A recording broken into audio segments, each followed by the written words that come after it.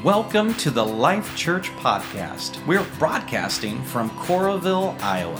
For more information about Life Church, to watch a live stream, or to find a campus near you, go to lifechurchnow.org. So we're in this series, 8 Hills, and the first week that we started with the biblical truth. And that basically meaning that we need to center our life around God's word. Last week, we talked about God's love and how those two intertwine, and how when you mix biblical truth with God's love, we create this atmosphere, life-giving atmosphere. And that's our hope. So hopefully you've seen this progression, even though we're in the third week, you've seen this intentional progression of how we've moved from one point to the other. Today, we're talking about, passionate, say that 3 times fast, passionate spirituality. And I'm gonna dig into that here in just a minute, but I wanna welcome online. Thank you so much for tuning in. My name's Chris. We haven't had a chance to meet, I'm one of the staff pastors here, and so thank you for being here. But listen, before we get into it, I want you to think of this question. What image pops in when I say strength? When I say the word strength, what image pops into your head? You don't have to say it out loud. Just think about it here for a minute. When I think of strength, this is the image that pops into my head right here. Yeah. So you may not know, this is my brother-in-law, Michael Pittman. He is a retired running back for the NFL, worked for several teams in the NFL. And this is what he looks like, even to this day. I mean, this was many years ago when he played for the Buccaneers. You can't see it, but he's literally got tattooed on his arms, Smith & Wesson on his arms. The guy is ripped. I mean, you can just see he's ripped. Now, you also may not know this. We're the same height. He's 6'1", I'm 6'1". We're very similar in age. I think I'm a year older. And there's other similarities. I used to lift and work out a little bit. I mean, it was this many years ago. In fact, this is about 12 years ago, right here. Yeah. Look at the definition in that tricep. I mean, these are very comparable, you can see, right? I mean, I was fairly in shape. There's like a 1-pack right here. It was close to like his 30-pack, which you can't see. I'll spare you the details. The truth is, I can't stand to work out. That is like one of my least favorite things. I like to play sports, but I can't stand to work out. And I have family members and friends who it is a passion of theirs to work out. And obviously there's health reasons why we do this, right? And it's really, really good. And there's a boost of confidence and there's opportunities given, especially when you look like that and you perform so well, you get drafted into the NFL. But we're not here to talk about the physical strength. We're here to talk about spiritual strength. And sometimes you may feel like I look right here. You know, I've got this pretense of confidence and this stank face on my, that I'm doing here. That's all pretense. I mean, I'm not that, right? This is not who I am. And sometimes spiritually, we're like that. Or even in our own strength, we try to come across with this facade of who we're really not. And the problem is that many of us think we can do this in our own strength. And the truth is, I want to look like this on the inside. I want my spirit man, my spiritual development. I want to be that rock solid. I want to look like that. But we forget that this life is going to bring struggles, or we think that our struggles will go away when we come to know Jesus. When we surrender our life, sometimes there's this myth that the struggles in life go away, and that's not true. So we find ourselves in difficult situations and we try to fix them. We need our marriage restored. We need to see reconciliation in a relationship, and the strength that you have is just not enough. We can only go so far in our strength. my ingenuity, my capabilities, my talents. And we can only go so far in our spiritual development in my own strength. So we need strength. We need power to live this overcoming life that the Bible promises. And this is where our third value comes into play, passionate spirituality. We say it like this: it's never too late to become who you might have been. We value spending our lives in the transformational pursuit of God. I've said it like this: your current circumstances do not have to dictate your future position. You have the opportunity, listen to this, you have the opportunity right now to change what might have been. You have the opportunity right now to change what might have been. This word transformational is very intentional. And we use it to remind ourselves that it is not a one-time thing, and it's not a one-time deal, but it is a constant changing of our life, the constant transformation of our life that the Holy Spirit is doing. And we have to see that to reach our full potential. Everyone in this room, everyone watching online, you have a God-ordained destiny. A plan that he has designed that would bring glory to his name, not personal gain, but glory to his name. And we need to be in active pursuit of that destiny. So there's no such thing as I've arrived. God is not done with you yet. There's no such thing as, okay, I've made it. Thanks, God. It is a continuous process. The passionate spirituality that we value is this: awareness that the Holy Spirit is actively working in my life to transform me into the image of Christ. And our response should be, give me more of your Spirit, God. Give me more. So as we look at scriptures, we see that the New Testament church was completely dependent upon the power of the Holy Spirit. This is what A.W. Tozer says: if the Holy Spirit had withdrawn from the New Testament church, 95% of what they did would stop and everybody would have noticed. You know, our staff prays in here over the prayer requests that come in, and sometimes we get emailed and called and all that. So every Wednesday morning we are in here praying for the needs of the church, praying for us personally. We pray over each other. And it is in that moment that a lot of times we are saying, Holy Spirit, we need you. We can't do this work without you. Transform us into what we might have been. And we know that without the Holy Spirit, this church would not function. Life Church would have faded away a long time ago if we would not been led by the Holy Spirit, if we had not been praying, Holy Spirit, lead us, guide us, direct us. We'd have faded out a long time ago. And so the third value speaks to this: the Christian journey is a journey of a day-by-day transformation and cannot happen in our own strength, but rather in the power of the Holy Spirit. So this is not simply an intellectual understanding. This is something that we have to experience. I mean, I know a lot of people that know the name, the Holy Spirit, right? They may even know that it's the part of the Trinity, the third Godhead, right, of the Trinity.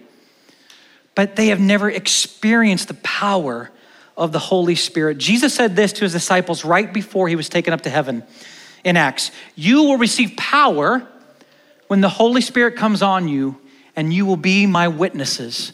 Now, I highlighted power because that word is a derivative of the Greek word dunamis.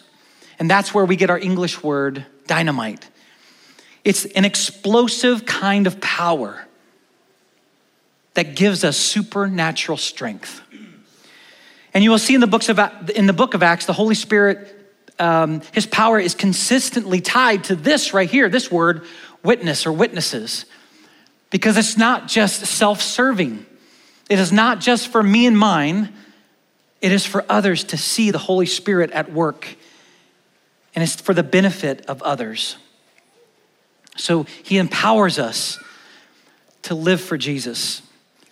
As Jesus speaks about the Holy Spirit, one of the primary ideas is that of dependency, and that's a tough word. That our Christian life makes sense when we live dependent upon him. And when we don't, and we try to live this life in our own power and strength, it's like this glove. I would call this a saggy glove. Have you seen those movies where they take that glove and they go like, psh, psh, you know? Yeah, anyway. This glove has no power. This glove has no power on its own. The power happens when I put my hand in it. The glove is a representation of the Christian. This is who we are.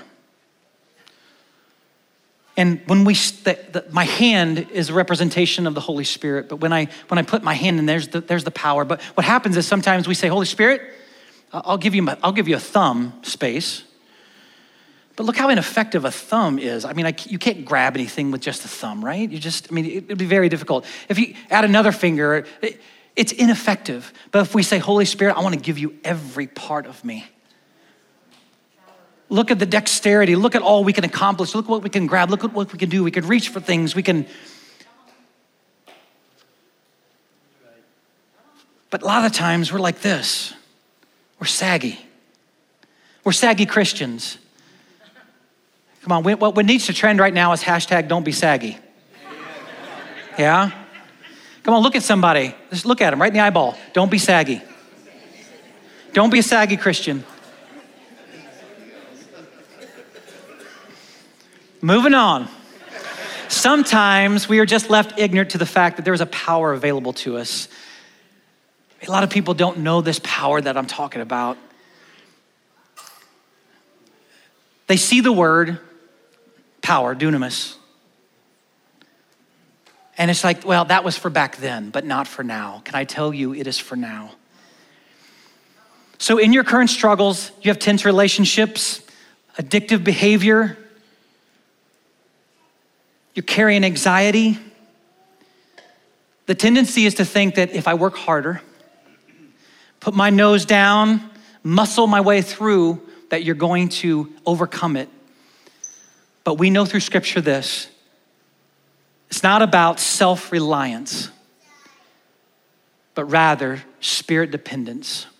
We need more dependency on the Spirit of God. In Luke, Jesus tells his disciples to wait for the promises of the Holy Spirit, that before they get started, before they do ministry, they need to wait to be empowered by the Holy Spirit.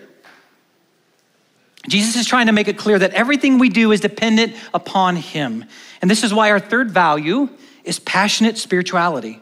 That is that we live dependent on the Holy Spirit each and every day, because that's what God intended for us. So how does the Holy Spirit empower us? Well, first thing, the Holy Spirit empowers us when we are weak. This is one of the great paradoxes of Scripture.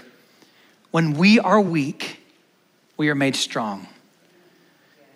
Our mind, our intellect does not compute that. Does that make sense, right? It doesn't make sense. When we're weak, we're strong. But Scripture says, when we're weak, we are made strong. It's only in weakness that we can truly experience his power, as long as we consider ourselves to be strong enough, as long as we are not putting ourselves in positions of weakness or vulnerability, then we don't get to experience the power. We have a tendency to want to avoid pain. That's our tendency, to avoid weakness. Oh, that's too vulnerable. I don't want to be in that situation. But the longer we do that, the longer we put away the power of God. So a lot of us would do this. I've got this, God, but when I need you, I'll give you a call. Maybe I'll send an email to Pastor Rich and say, hey, could you send a prayer up for me? Our dependency is we're not dependent on God. He's there as a token. We act like he's our mechanic. And you don't want to call the mechanic at any point unless there's a serious thing. But then if you do have a serious issue, you're like, hey, hope you're available, but My starter went out. We're not dependent on God. We only call on him when there's no way out. So Romans says this, the Spirit helps us in our weakness. The Spirit's power is demonstrated when we are weak. Do you know that God doesn't really need your help? He doesn't really need you, Rich. He doesn't really need your talents. He doesn't need your abilities. He doesn't need your money. Everything belongs to him. And he's just said, hey, can you steward this? Can you manage this? I'm gonna let you borrow this, but can you manage this well? He doesn't need your counsel. He doesn't need your opinions or your permission. God is self-sufficient. But the only thing he wants from us is our dependency. Our dependence on him. When you acknowledge your weakness, that's when you find strength from God. You know, church history proves this, that the most effective ministry and growth in the church was experienced when they weren't in positions of power. Maybe they were subjugated or marginalized or persecuted. That's when they saw their greatest power. That's when they experienced their most explosive growth. So that means if you find yourself in a position where you are vulnerable, listen to this, and you feel weak, just know you are in the perfect spot to experience the power of the Holy Spirit.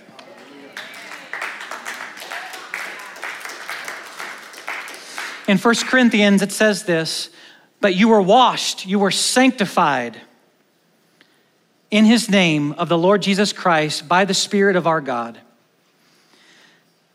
Sanctified is a fancy word for becoming more and more like Jesus. As we yield ourselves to the Holy Spirit and walk in the Spirit, we become more and more like him.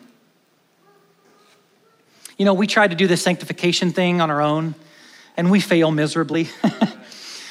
And we need to remember that the Holy Spirit is developing the fruit of the Spirit in us. Fruit of the Spirit, you've heard of this before, right? Love, joy, peace, patience, kindness, gentleness, faithfulness, self-control. These are all fruit of the Spirit. And when we're walking in the Spirit and we see that fruit, the Holy Spirit is transforming us. You know, like when we used to react in anger, but now you respond with gentleness. When you act all irritated and grumpy, and now you have this joyful presence about you. When you used to act impulsively, but now you demonstrate self-control. You know, I have a friend of mine who has been in our life group, and you know, it wasn't so long ago that his first reaction would be anger. He worked in an industry that was their first reactions, and especially in a construction type world. The first reaction, you know, everyone's coming against me, and you know, they always want something, and I'm not gonna get my money. And so that first reaction was it was anger. But over the last few years specifically, there has been a transformation. His demeanor has changed. His presence has changed. His attitude has changed, and his first reaction is no longer to be angry, but to pray. And there's many, many, many like that at Life Church that have seen this transformation. So why don't you just look to somebody close to you and say, how's your fruit? Because here's the thing, a lot of you, there may be some of you here that you're an apple tree trying to grow bananas. Yeah? Maybe some of you, the fruit is falling off the trees because you haven't been using it. You haven't been able to get it out to those who could use it. And some of you, there's no fruit. There's no fruit. And yet through the work of the Holy Spirit, the indicators are to have the fruit of the Spirit. That's when you know the Holy Spirit is working on the inside of you. Another way he empowers us is that the Holy Spirit helps us to know God's will. So in John 14, it says this, but the counselor, the Holy Spirit, whom the Father will send in my name, he will teach you all things and will remind you of all that I said to you. The Holy Spirit counsels us, guides us, leads us. You know, one of the most popular questions asked of pastors is, how do I know God's will for my life? If I've been asked that once, I've been asked it 1,000 times. I've asked it myself. And I love what Pastor Rich has said, and it says this: it's less about a revelation and more about a relationship. Meaning it's not just more information, but it's built upon that intentional effort to know and be known, right? So when I'm asked, how do I know God's will for my life? I will often share this scenario, right? This story. And so picture this.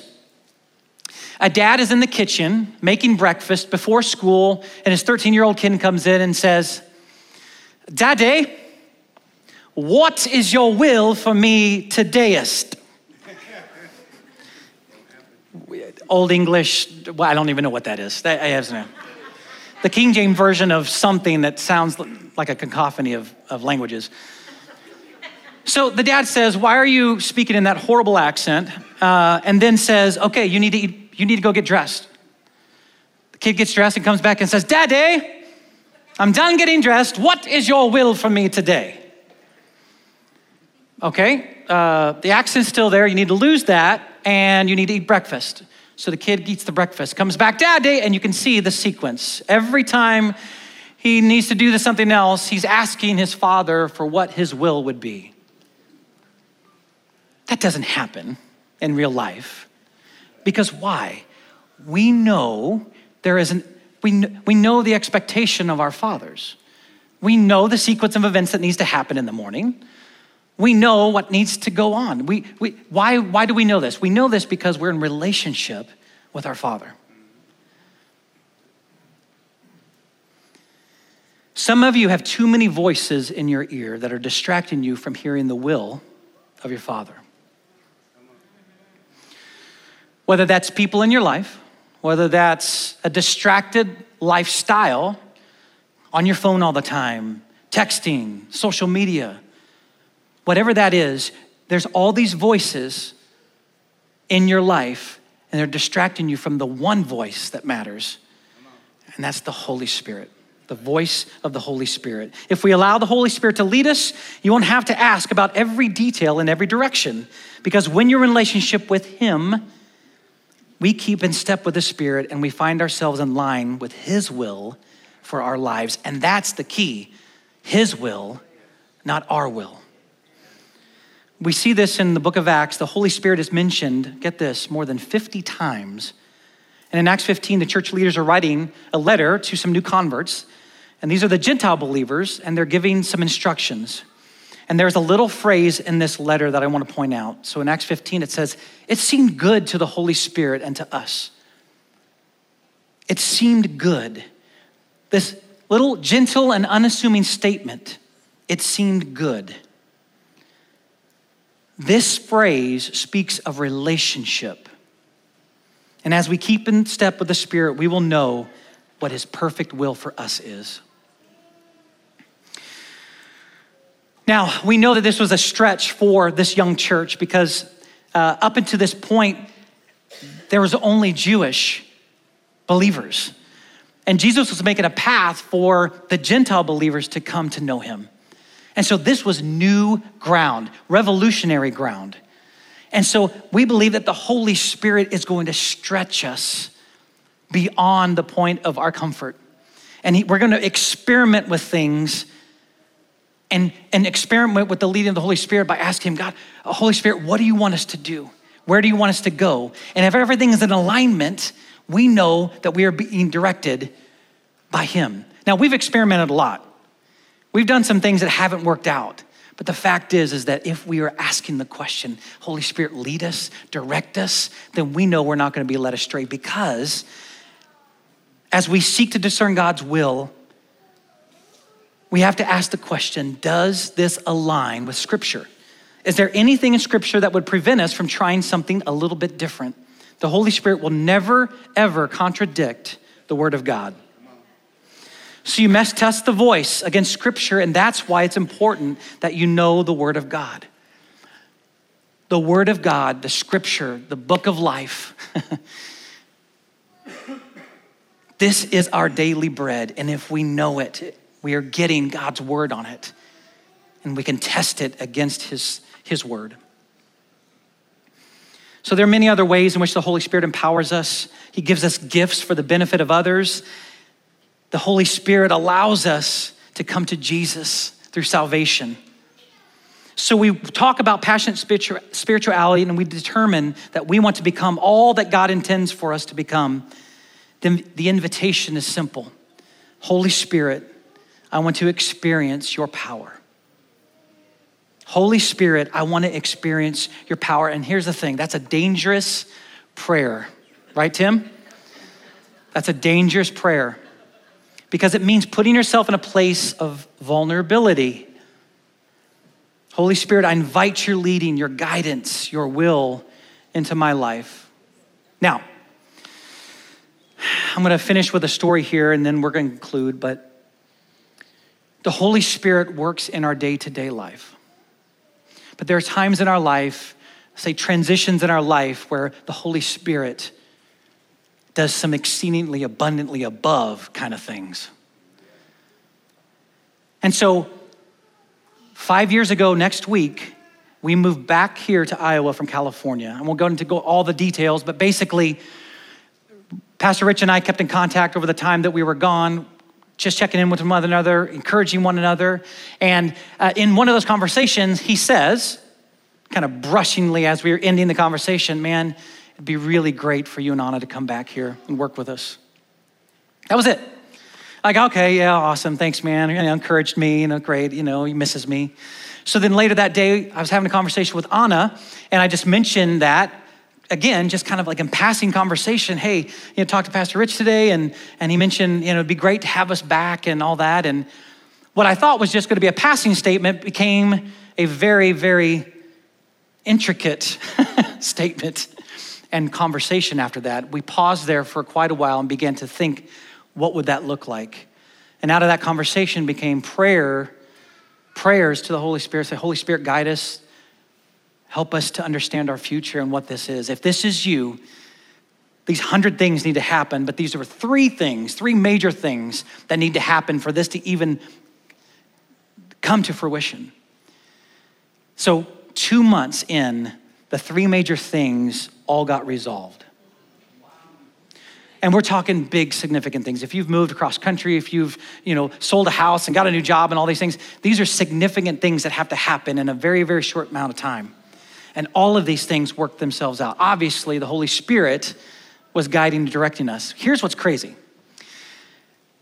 I did not have another conversation with him because we never talked after that with regards to me coming.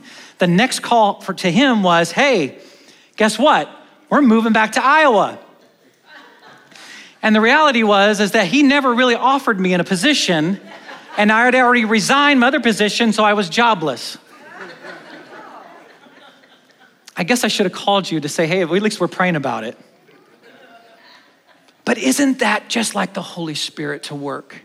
He had no clue that I was even really considering moving back here.